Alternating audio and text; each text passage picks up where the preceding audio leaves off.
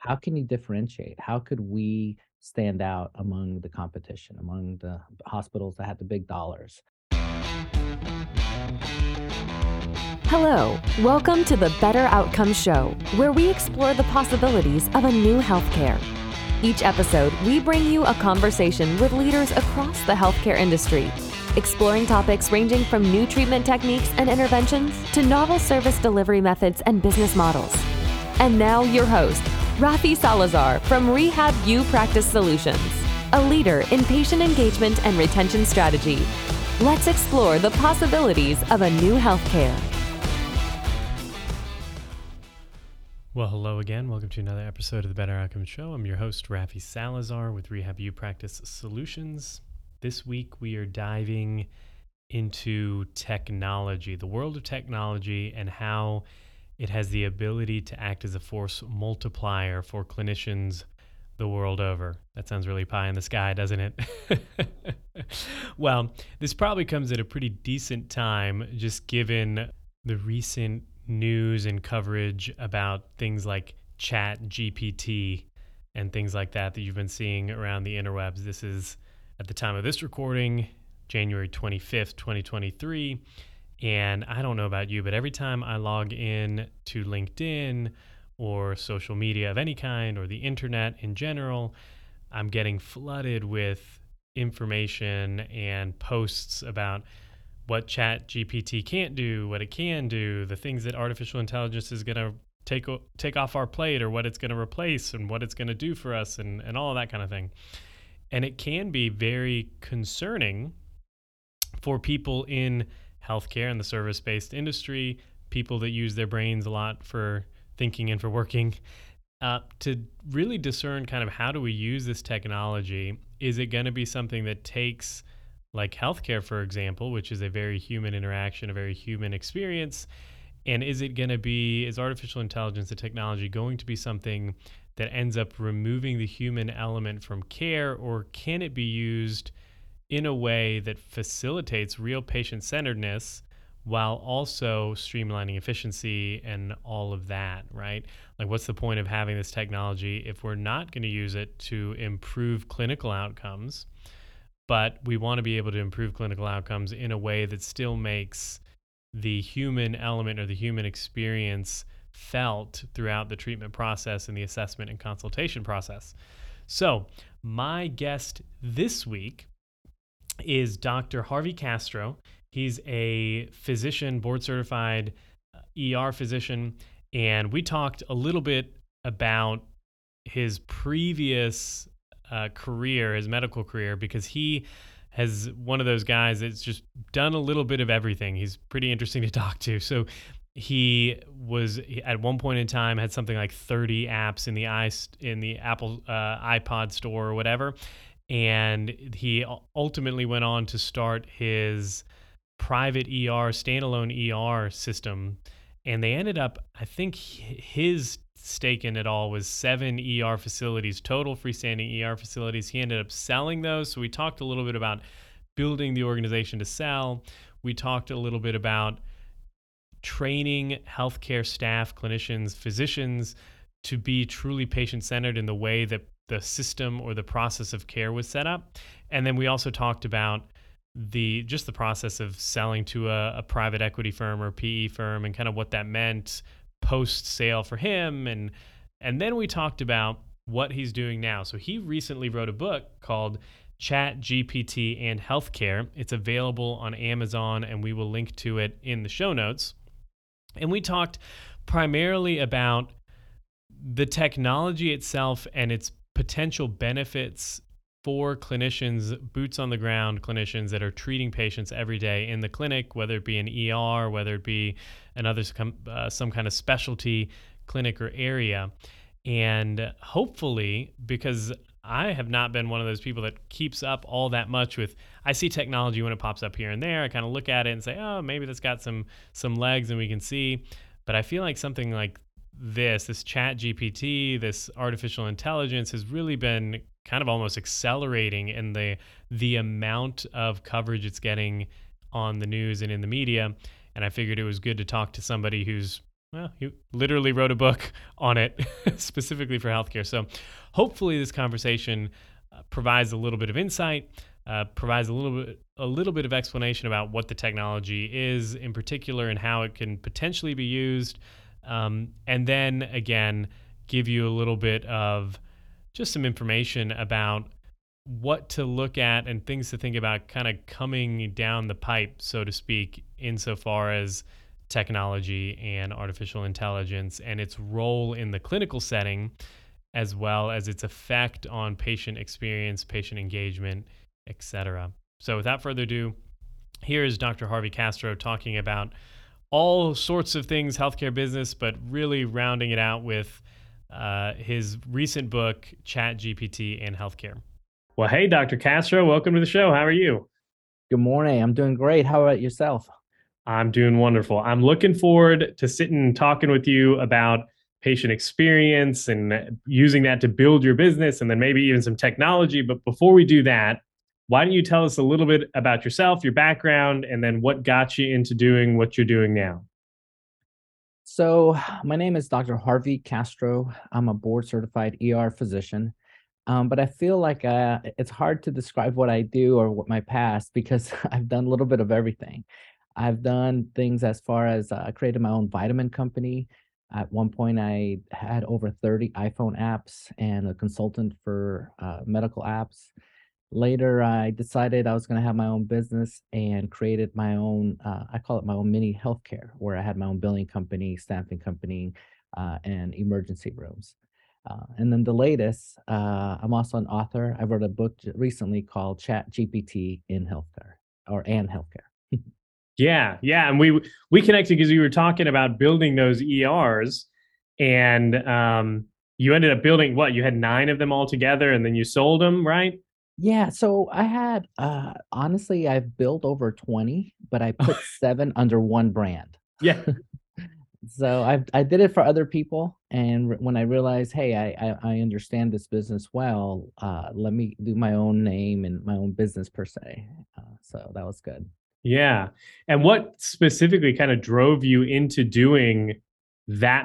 Because I mean, as a doctor, you could do a lot of things, right? You could have your own private practice. You could, be a consultant for medical expert stuff. So, what drove you specifically into like I want to do standalone ER rooms? You know, looking back, I think I've always wanted to do things outside the box. I've always wanted to not go with the norm. When I was working in the hospital system, to answer your question, I was not happy. I signed up to be a doctor, but when I was in the ER, I quickly realized that they were pushing me to see patients faster than I really wanted to.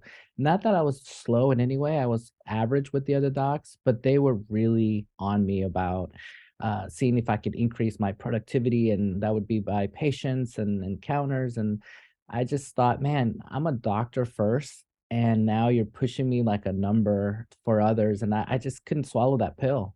And so the freestanding market, ironically, I live in Dallas, Texas. One of the first freestandings in the world was built literally in my neighborhood. And I saw that company rise, and I think they ended up with like 60 or 70 ERs around the Oh United wow. States. And then I decided, you know what? I'm gonna quit. I'm gonna quit ER. And I remember I was actually one of the owners of the ER company, and the company at the people at the top are like, Harvey, you're crazy. Do you realize there's only like a handful of us, and we're getting paid well, and you're willing to give this up? And I was like, yeah, it's not worth it. I would come home so tired. I remember the breaking point was me seeing about 90 patients in 12 hours by Oh, holy myself. smokes. And after that, I was like, I can't do this. I can't be like in my 50s later or 60s and do this. There's no way. So luckily for me, I decided to start a free standalone ER. Yeah. And then what were the biggest kind of challenges or lessons you learned starting that? Because I'm sure going from, a lot of people do this, right? Especially clinicians or technical experts, right? Like we have this craft, if you would, we have this expertise and we're like, I can do this for myself. And we go out into business and we learn all kinds of stuff. Like there's a whole back end that's getting done without us, or the marketing and sales engine or managing people and all of that. So moving from okay, you had that you were working in a hospital or in an ER, and then you're starting your own practice. Kind of what was the biggest lesson you learned doing that, like kind of bootstrapping this thing and building it from the ground up? You know, I think, I'm probably naive in the sense that I'm always optimistic about everything, Oh and yeah. that being naive sometimes was an advantage because I didn't realize some of the things I was going into. With that said, one of the things I could, give others as an advice is you can't stay stagnant. How I practiced medicine when I was a medical student does not reflect residency, and then that does not reflect my first few years, and then that does not reflect who I am today. So my number one advice is you have to be able to move and change. You have to accept change. Most people hate change and will stay in bad relationships, will do things that don't make sense because just do not want to change. So my number one advice is going into the business, be able to pivot. If you're not able to pivot, you're going to fail. And so Yeah. going into that business, even when I first started to what it became later, it was so different because we had to pivot. Yeah. Cool deal. And so you ended up growing these things, like you said, you built 20, but seven were under one brand. How did part of the reason for your move, right, was because you wanted to offer a higher level of care and customer or patient experience and engagement was very important. So how did that piece, the whole patient service, patient experience, patient engagement play a role, one in the success of the business, but then just in kind of building it and the culture that you put together at these standalone ERs? Well, you hit it right there. The magic word in all these things is culture. You know, you can go into any business and they can like, well, let's just use healthcare. You can go to any ER in the United States and it's a certain type of care. How can you differentiate? How could we stand out among the competition, among the hospitals that had the big dollars? And so one of the things we did is we turned everything over towards the patient. We said, you know what? It's not about the doctor, it's not about the ER, it's about the patient. And I know that sounds cliche-ish, and everybody says that, but let me give you a true example. Um, we changed the culture so that we educated everyone from the front door to the back, every person that dealt with the patient to be keep that in mind that the patient was first. And I think the best example was this was not in our protocols. This isn't something we did, but one of the radiology techs decided to do this. And this is a quick story. Patient came in. It was a child, broke his ankle. The triage at the time was the radiology tech. Took him straight to the X-ray, called the doctor, called the nurse. Everybody gathered at the X-ray while the patient was at the X-ray, got the medication for pain meds, got the X-ray, obviously it was broken, splinted the patient, did the consult there, talked to the specialist, had the appointment, and then the parents, by the time they went home, everything was on one in one place. Instead of telling the story in the front office and then the ER and then the Yeah. radiology tech, it was one time. And that was the culture that was built. And so that's why people just love coming to us because they knew we were gonna do whatever it took to make it right. Yeah. And what specifically, because I'm obviously you're getting clinicians, unless you're getting them fresh out of school or something like that, where they might still be like have this ideal of healthcare. Odds are you're picking people up who have worked in other clinics or work in other hospitals and they're used to kind of this industrial kind of fee for service model of healthcare, like you said, where there's a lot of productivity and a lot of just drive for operational efficiency. So you had to take these doctors, these clinicians, and train them how to interact in a very patient first way. What were some of those key points that you wanted to convey to them as you were onboarding them onto your team? Like, this is how we do it at this ER. These are some of the things you want to keep in mind. Like, what were those key points you were trying to instill in these staff members as they were joining the team? Yeah, you hit it right on. We had to do a course. We actually required physicians before they touched the patient to go through a course. And so every month we would have a course. And in that course, what we taught, we didn't teach any medicine because this, state I'm in Texas, the state of Texas board made sure that those doctors knew medicine. We taught them how to have better bedside manners. And we basically went through case studies of patients in the past that may have complained of X and Y and how we could have done things better. Common things being common.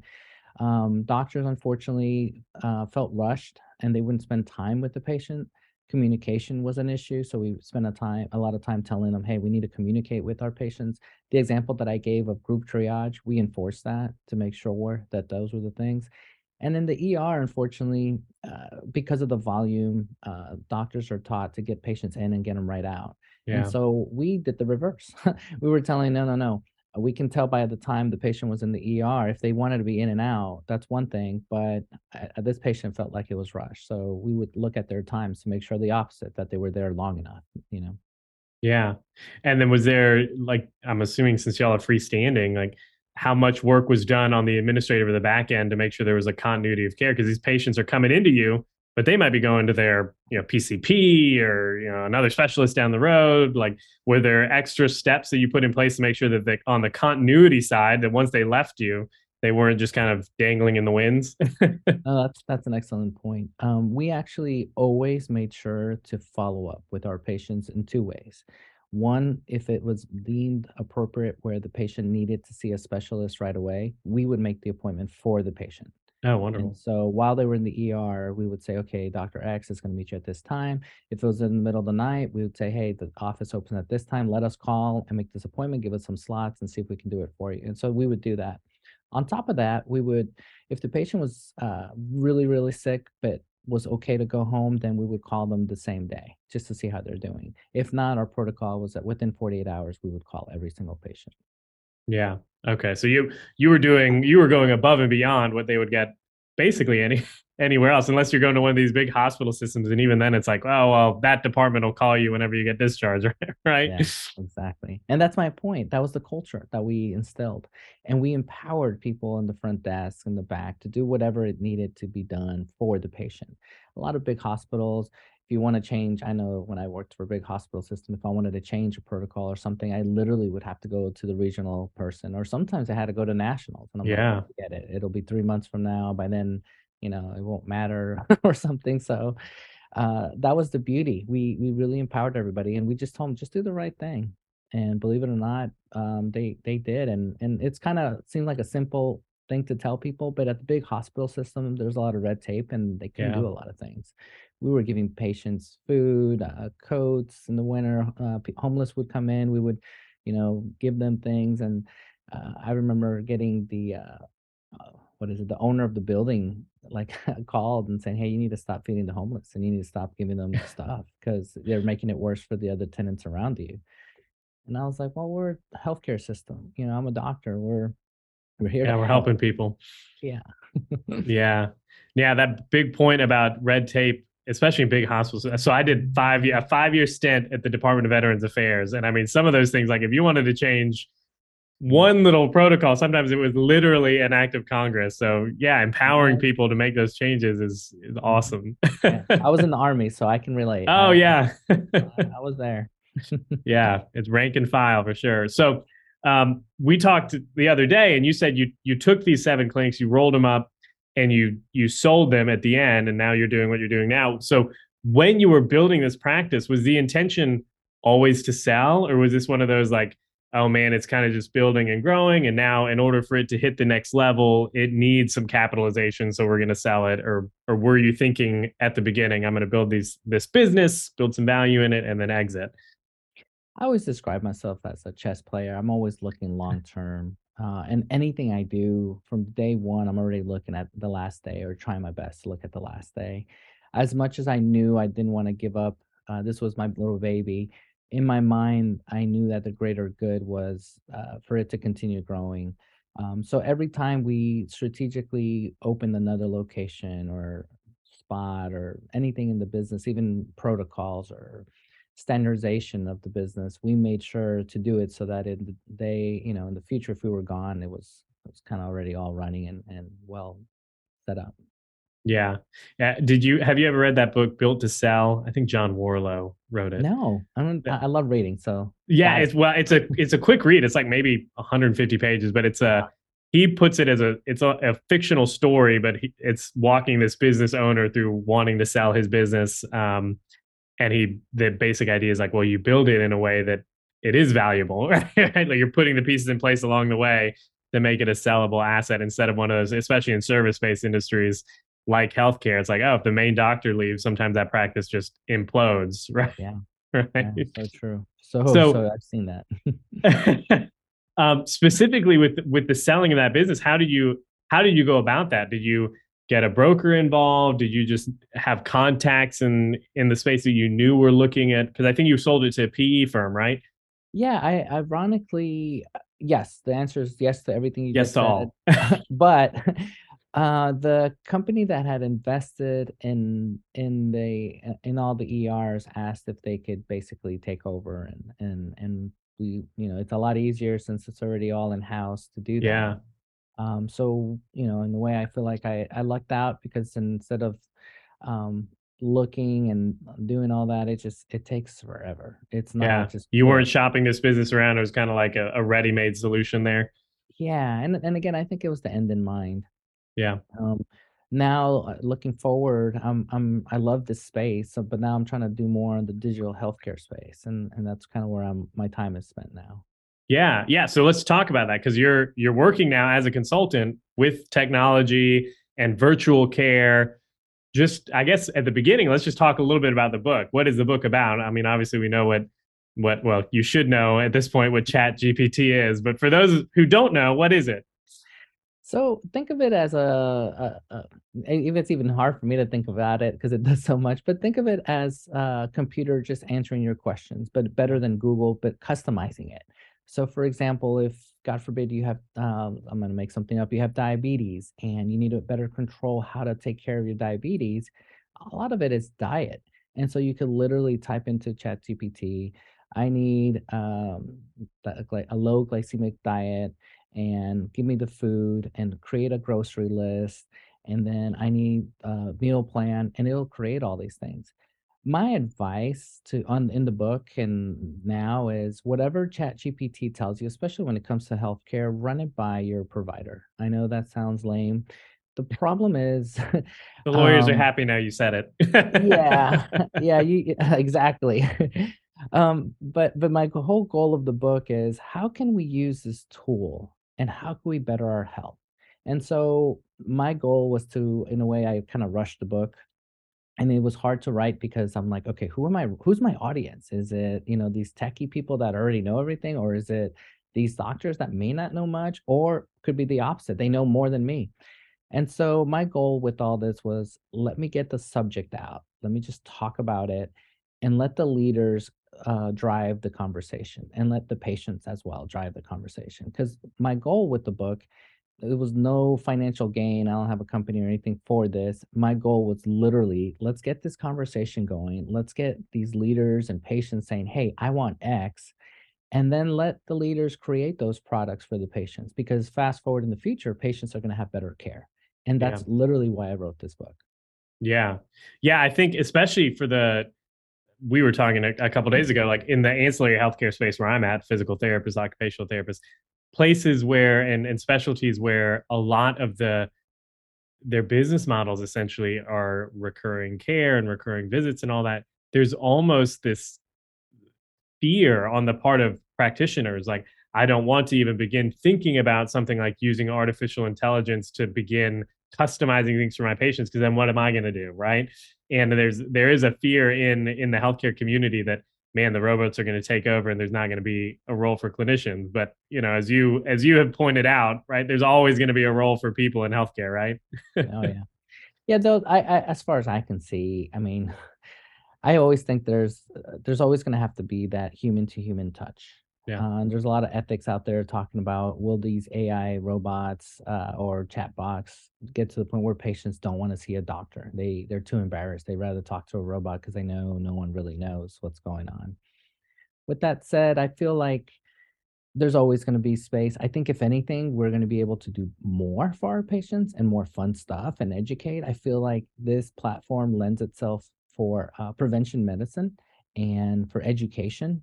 And so, for example, I'll use a diabetes example again. If you don't know much about it, yeah, you can Google it, but to have the ability to type in and say, "Hey, I'm a 50-year-old male and XYZ, what are the best steps to take?" It's just powerful to have that customized.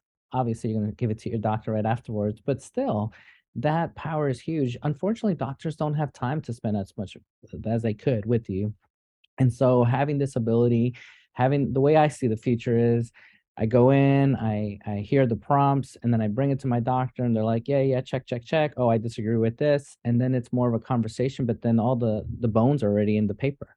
And I think fast forward in the future, I do see a future where you go to your doctor's website and a bot will go through your personalized care with you and kind of go through everything, and then the doctor will kind of look and verify those data points and say, "Yep, I agree." Take it into action. So I'm excited. I really think we're gonna have better healthcare. I really do. It's just a matter of time now. Yeah. No, I'm a big proponent of technology. I always think that if we think about it as almost a force multiplier, right? Like it's something that's taking our limited capacity because there's only so many hours in a day. There's only so many patients that you can touch in a given time frame. If you have something like this that's like you said, like a chat bot that is going through a patient's individualized story, getting all the information, and then they're able to sit down with the clinician after that's done, and the clinician and the patient are then more having a conversation about, okay, this is what's recommended. Maybe in your case we do XYZ instead of this, and maybe we swap this out or Mhm. change this so it fits into your lifestyle a little better. But the idea of like not adopting this technology, I feel like we would do that to our detriment, not just for the professions as a whole, the healthcare profession as a whole, but then also for the patients that we won't be able to serve, right? Yeah. In my book, I talk about I see a play here for the ER doctor, 3, 4 in the morning. The guy's been up for, 24 hours ish. And patient comes in just to be able to have that peripheral brain kind of going through and looking at all the data and saying, you know what, here's your differential diagnosis. Here are the things that you should consider. And for the person, if you're not 100%, looking at it and say, oh, wait, yeah, maybe I should order that test. I thought about it, but I didn't. But then having the computer say, hey, You might I want would to, do it, yeah. and then you're like, "Alright, let's do that," and I think it would save lives, and nothing against humans. I mean, we are human, we make Yeah. errors, and unfortunately, medicine, we're not allowed to make errors, and so, I see us being very more efficient, helping patients more, and I don't know, I'm really stoked, and I'm kinda glad that I'm at the age that I am so that when I am, retired and needing, more healthcare, that these things will be there. It'll be ironed out by the time you need it, right? Yeah, that's what I'm hoping. um, so somebody that's interested in the book itself, like what's kind of the main driving point behind the book that you'd want readers to walk away with?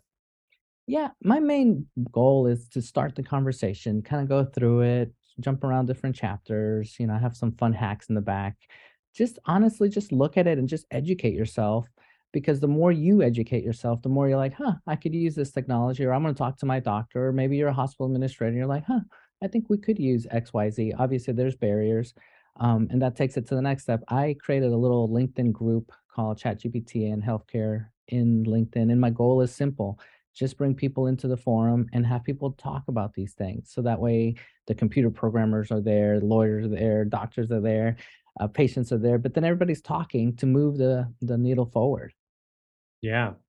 Awesome. Well, we're getting near the bottom here. I always ask, like, if there's one or two main points, and you might have already covered it here, it sounds like, if there's one or two main points you'd want a listener of this show to walk away with, thinking specifically about one, building a business that's patient centric or a healthcare practice that's patient centric, and then leveraging technology in it, what would that big overarching idea be for them? You know, one humbling thing is, depending on your personality type, we all want to do it all. We all have that type A, but it's important to realize you can't do it all. So my last advice is make sure you have a mentor. Make sure, kind of like marriage, make sure you find someone that's going to complement you in the business. And ideally find that one person that is the opposite of you that can complement your idea. That way, when you go into business, you know that you got your box and this other person has the other, and together you have the mission. Awesome. Well, Dr. Castro, thanks so much for being on the show. Where can people find out about you, the book, all of your work, all the places? Yeah, I am on all the major social media. Just go in and type in / Harvey Castro MD, and that's on LinkedIn, Facebook, Instagram, Twitter. And then as far as the book, same thing. You can just type in Harvey Castro MD in Amazon, and any book that I write will show up. I have several books on there. I have one about how to be successful in life, and the last one is this one we just talked about. Awesome. Cool deal. Well, thanks so much, Doc. Have a good weekend. Have a good one. Thank you for your time, and thanks for Yeah. joining us all. Well, I hope you enjoyed that conversation with Dr. Castro. This one of those conversations where probably we could have busted that up into 2 or 3 different podcast episodes in and of themselves just because of the breadth of the topics, right? It's not every day that you meet not just a physician, but a healthcare professional in general who's done a lot like that, right? Has built this chain of clinics, still delivered very much personalized, individualized, patient-centered care, sold those businesses, and now is working in healthcare technology. So I feel like we could have broken this episode up into one interview just on the whole aspect of building the 7 clinics that were under one brand and then selling them, and how he went about training and putting the systems in place to make it an organization that was attractive to a potential acquiring organization. We could have made it a second episode on the whole patient-centered care thing. And I love that he was talking about how, they would do things for homeless people that were coming into the clinics, even if it was at some point not quote unquote productive, right? It didn't meet productivity standards, but they were doing the right thing by people. And ultimately, I've always said this: the people that go into healthcare, as a general rule, people go into healthcare because they feel at some level that it's their way of playing, to quote Paulo Coelho and The Alchemist, like it's their role to play in the history of the world, or it's their vocation or their calling. It's much more than just a job. Now, obviously, there are people that get into healthcare because they were told that there's always going to be sick people, there's always going to be injured people, so it's job security. You're always going to have something to do. There's always going to be somebody that needs healthcare. But the vast majority of people are looking for that safe, secure, stable job, but they're also wanting to do something more than just crunch numbers all day, right? Most people want to do work that is meaningful at the end of the day and feels like it's making an impact in the greater society, right? You want to be able to contribute to your fellow man and to society in general. And healthcare really is a place where that's still possible. I mean, yeah, I know there's a lot of problems in healthcare, specifically here in the US with the way that we've got the payment model set up and regulatory involvement and all that kind of stuff, much of which I talk about in the book, Better Outcomes, A Guide to Humanizing Healthcare. Shameless plug there. You can find that on Amazon. The audio and Audible book should be coming out in the next couple weeks, so look out for that. We'll send you an email if you're on the email list. But so the idea of taking what really was a successful business, it was growing, it was profitable, and they were still able to be patient-centered. So that could have been its own topic in and of itself. And then the final topic would have been that whole ChatGPT, artificial intelligence technology, and its role that it can potentially play in the improvement of clinical decision-making, workflows, clinical operational guidelines, all of that kind of stuff as well. So anyways, one of the things that really stuck out to me when listening back to this conversation again with Dr. Castro is his point that the technology should never replace clinical judgment. We're not saying it's going to replace a clinician. It's not going to replace a doctor, a physical therapist, or anything like that. But what it can do is really be almost the starting point for a meaningful and in-depth conversation with a physician, right? Like I know I've had this several times, and I'm sure you've had this too in the clinic. Even now that I'm only treating a couple days a week, I still get it every now and then.